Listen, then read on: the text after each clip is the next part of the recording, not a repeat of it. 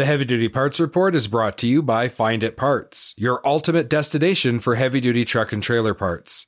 Discover a vast range of parts at finditparts.com. Ready to purchase the parts discussed in today's episode? Head over to finditparts.com and get them right away. You're listening to the Heavy Duty Parts Report. I'm your host, Jamie Irvin, and this is the place where we have conversations that empower heavy-duty people. John Douglas, President of MOLLE Aftermarket North America. So we're here at Apex 23, we're in Las Vegas, and we're at the MOLLE booth, and we're going to talk about rebuilding diesel engines today. John, thanks so much for coming on the show and taking some time out of your busy day. You've got a booth that's full of people right now. Absolutely. It's always good to come to Apex and see all of our partners every year, and we put on a really good show, and it's great to be here. So let's talk about rebuilding diesel engines. What's changing? If we talk about kind of the trend line, like when I started in the business, like it was the older CAT engines, 3406C, that kind of thing. That was the most common prolific engine. Engine platforms have changed a lot. Technology has changed a lot. So when you think about rebuilding diesel engines, how has the trends changed over time along with all of that change to the engine platform? Okay. Well, going back that far, you probably came in when pistons were aluminum. Yep. So they were aluminum, but as just like any part of our business, there's always a drive for more power, right, better efficiency, and better emissions. So the next step moving from an aluminum piston was to go to a Ferrotherm piston, which was a forged steel crown mated to an aluminum skirt held by the pin. This allowed higher peak cylinder pressures, higher temperatures that the piston could withstand, to be able to meet higher or more or just better emission standards. Yeah. Then shortly after that, the emission standards increased even further, and pistons became all steel. And what most people don't realize, you think about a steel piston, well, that's going to be heavy, but a monotherm, which is a single-piece steel piston, is actually about 30% lighter than the steel and aluminum combination. Okay. Now, when it comes to rebuilding, there's only a few manufacturers that can make this type of steel pistons with all of the features and benefits that you find on a MOLLE piston. We're the OE manufacturer for all major platforms, and we've got that research and development to produce that innovation to be able to meet those emission standards and those power requirements the customers want. So I started my career rebuilding pneumatic controls, and as a rebuilder, you get to see all the failure analysis, and you get to start to understand what you need to change to bring this thing either back to OE spec or make it perform even better.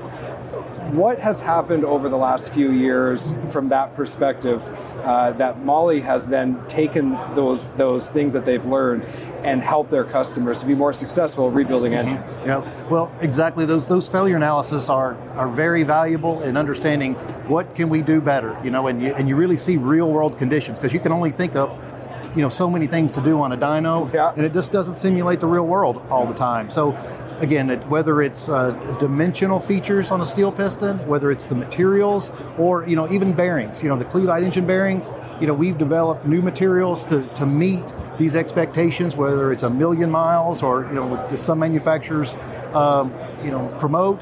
But it's material properties, it's dimensions, it's heat treatment properties. All of this goes in to really to make an innovative product. Where do you think engines are going to have to go to meet the next hurdle of emission standards? That's a tough one. We've already seen where we're reliant upon whether it be EGR cooled engines or the urea applications. So it's really hard to say, but I can assure you there are tremendous amounts of activities taking place to get us to new levels. To get you to new levels. Yeah. Well, there's only a few years between now and those standards. Whatever they actually will be in the end, we'll have to wait and see. So when it comes to the product that you provide on the independent side, the aftermarket side, what kind of support levels do you provide the people who are buying your product and rebuilding engines? How do you go about supporting the independent side of the business? Okay. Well, aside from, I guess, probably the best way is offering our heavy-duty engine kits, which have all of the parts it takes to do the job. Yeah. But we also offer training. We have online training. We want to inform our customer or our customer's customer, anything that they might need to know for a successful rebuild. Yeah, that makes sense. Education is so important. Right. what's one thing that you wish every rebuilder would know, or like what's that one thing that you just want to emphasize so that anybody who's listening right now, you make sure they hear this one thing that you know they need to know? Well, I guess I was in the piston manufacturing business with Mahle before I came to the aftermarket, and one of the things that always was that struck me was, if there are a lot of copy products out there, but you can only copy what you think to measure. And even if you were measuring, whether it be profiles or ovalities, then you have to make it. Mahle actually has a division that builds our own equipment because we machine features that are not available on commercially made equipment. So knowing, hey, it's not just the diameter, it's what's that ovality, what's that form profile, knowing that, hey, all of this technology and development that went into to make the OE part, we're bringing that to the aftermarket. When we think about the future, you've already mentioned emissions. We've talked about how that impacts engine platforms. What other things do you think are likely to occur in the future when it comes to engine platforms? Well, that's a great question, and something I'm excited about. We hear all of this talk about e-mobility, and that's really going to be a challenge in the heavy vehicle industry. But I was elated when I was in Germany back in June to see that in our R&D department, we had taken a major manufacturer, I'll call it, a diesel engine, and converted it to a spark-ignited hydrogen engine. So for me, this is a huge step in the longevity of internal combustion engines.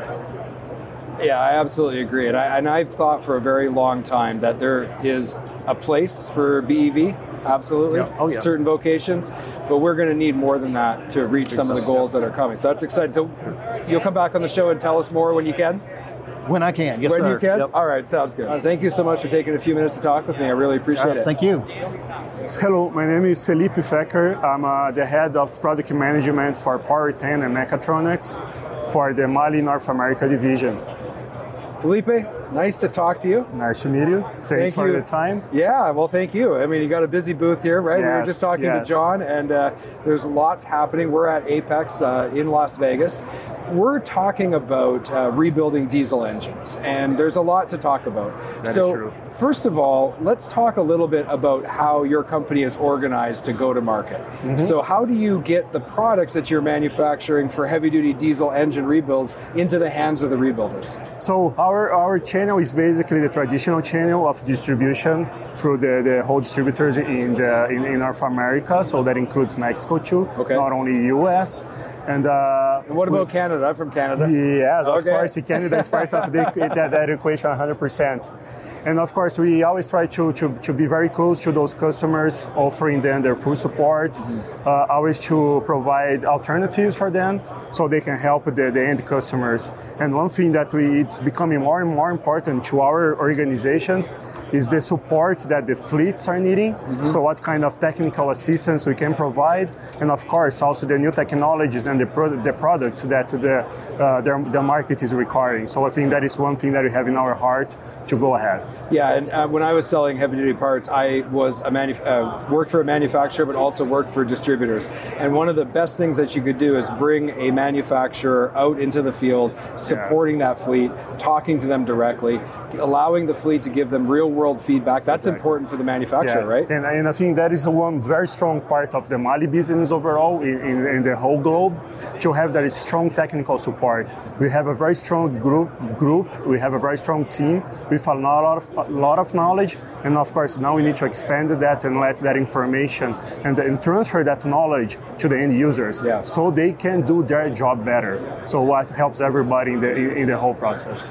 And one of the things that has been a real challenge on the aftermarket side is how much equipment is changing. So this is putting, a great need for that education side, so that you can learn how to fix this equipment you've never seen before. You've never seen before. That is right. So we have a very strong online platform with a lot of training that is available to any end user that you guys can access through our website. So that is strong. But of course, that face-to-face interaction after COVID, thanks God it's over. But we are able. Can we just forget that? Wipe it from our memory. Yeah. Okay. So we offer a very strong online platform for training that is available to any end user or anyone that is interested in learning a little bit more about our products, but also have that technical in-depth training. But also, of course, the face-to-face interactions, it's extremely important to have that opportunity to visit the fleets, to visit the distributors, and offer that support. That is something that we need to do more and more. Yeah, and one of the things that's happened is we have seen consolidation of engine platforms globally, but what are you doing to support a rebuilder who then, one day is rebuilding a relatively newer engine, and then all of a sudden the next day they've got to rebuild an engine that is from an older platform. So how do you provide them that complete support? And I would say that is probably the strongest part of the aftermarket that we have. We offer the full portfolio of products from very old applications, I would say, to the newest ones. Yeah. So that is the again our main point to our customers. We want to be the last man standing when you talk about internal combustion engines. Yeah. So as far as there is demand on the market, we're going to be there. It doesn't really matter for what kind of engine. So we have those older applications that we have a full catalog, a full offer that, and with that the globalization of the platforms that is coming, of course, we are into that already. We can give you the example of the Detroit Diesel 13, Detroit Diesel 15. That is a global platform, right? That is being used both in Europe and North America. We are into that already, but of course, we cannot forget about the help that the customers need with their older applications. So we continue to carry that in our offer. We are not getting away from it because, again, our philosophy is we're going to be the last man standing, no matter what. All right, well, you can count on Molly to be there, and you can count on my new friend, Felipe. Thank you very much for being on the Heavy Duty Parts Report. So glad to have you here, Felipe. Thank you. I appreciate you. Thanks for the opportunity. We're going to take a quick break to hear from our sponsors. We'll be right back.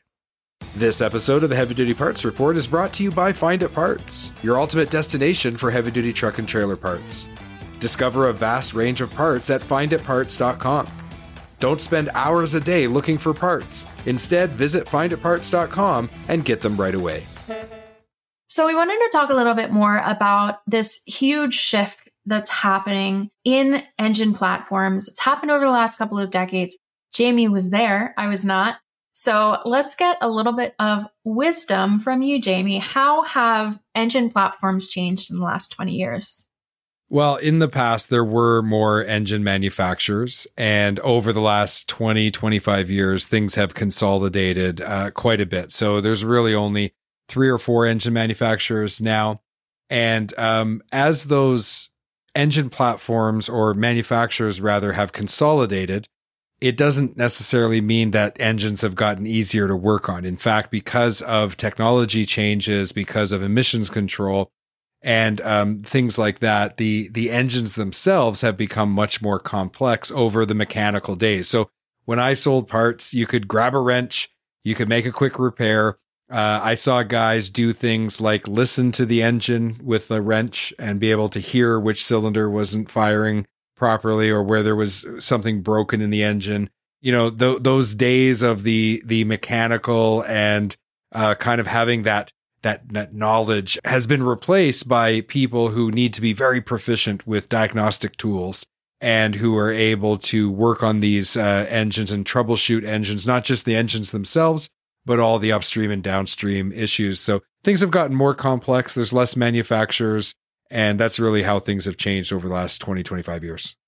Yeah, I mean, we're hearing that to make any engine repair, it's like you need a clean room or like an operating room or something, because these repairs are so complex.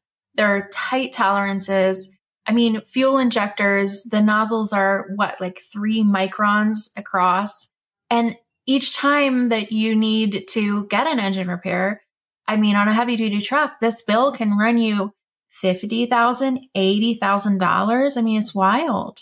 Yeah, it's dependent on if you're doing an in-frame or if you're doing a complete engine replacement. And I know that even back in, let's say, 2015, 2016, 2017, there were a lot of people who rebuilt engines who were dropping out. Rebuilders were consolidating as well, and there was just less of them because things were getting more complex. And then to your point, the engine repair is such a huge dollar amount. If something goes wrong and there's a warranty, the liability for the rebuilder is very, very high. So this has been a huge opportunity, though, for those that continue to specialize in rebuilding engines. And as some of these rebuilders have dropped out, there's more market share available to them. Yeah. Okay. So let's talk about the perspective from a parts store. So we've heard that repair shops and parts stores, they've had to rely on multiple suppliers. So like, especially during COVID, we saw on LinkedIn, one guy was managing 80 different vendors at a time. And, usually if you need a new part, you go and buy it from an OEM. If you need a part for an older vehicle, you have to go to the aftermarket. But how is MOLLE different? So when I started in heavy duty parts all those years ago, 25 years ago, there was clearer lines between the OEM tier 1 suppliers buying from the dealerships and buying aftermarket. There was very kind of clear lines between the two, but things have really changed over the last 25 years. And so you do see more tier 1 manufacturers who have strong aftermarket programs because they're trying to capture the business of that second and third owner. But you've also seen aftermarket manufacturers and suppliers really up their game on products. So the whole landscape has shifted. Even today, there's not that many tier 1s that do a really great job on both sides of the equation, right? They have a strong tier 1 manufacturing sector that takes care of the OEMs, and they have a really great support for the aftermarket. I think everybody who is in that game and tries to do both, there's significant challenges. One, for example, is you have to silo those two groups of people working on either side of your business, because in order to work with tier 1s, you can't have your aftermarket people releasing data that only the tier 1s are supposed to have, only the OEMs are supposed to have. So even just from a data perspective, it's a challenge to run both of these businesses at the same time. MOLLE seems to have done a really good job of this. Not only do they manufacture engine components, original equipment, tier 1, but they've moved into this heavy-duty aftermarket space as well, and they are supporting the rebuilders at a level with things like training and support and information to be able to help them not only do the consolidated engine platforms in equipment that's operating, the newer equipment, but also to be able to supply the wider range of older engines that might still be operating out there, fourth owners, or if maybe it's in a construction or agricultural vocation, then sometimes that equipment is still running 20, 25, 30 years later. So MOLLE seems to have done a really good job of balancing both sides of this business. It was really great to spend time with MOLLE at their booth at Apex. I really enjoyed getting to know them, and we're really looking forward to working with them on an ongoing basis and understanding more about what they do for the heavy-duty aftermarket. In the years that I was selling on the aftermarket side, and I stopped selling parts back in let's say it was 2019.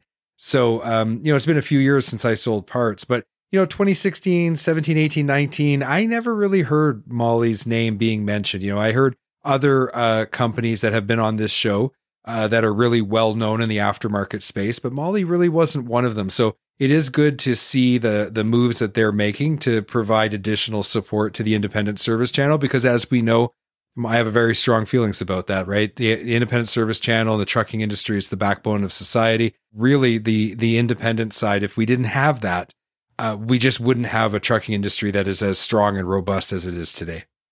Absolutely. And thank you, Jamie. I think I understand a lot more about the difference between OEM and aftermarket. Thanks. Okay, well, this brings our episode to a conclusion. We've really enjoyed sharing these interviews from Apex. We're going to be going to a lot of trade shows coming up in 2024. We're going to continue to share these great conversations with you. If you haven't had a chance, why don't you head over to heavydutypartsreport.com and subscribe to the show. Hit that follow button, sign up to our weekly email. You get one email a week from us, and you just make sure that you don't miss any of the great content that we put out. And you can get the show wherever you get your podcasts, or on YouTube. You can watch it as well. So make sure you hit that follow or subscribe button. Thank you very much for listening. And as always, be heavy duty.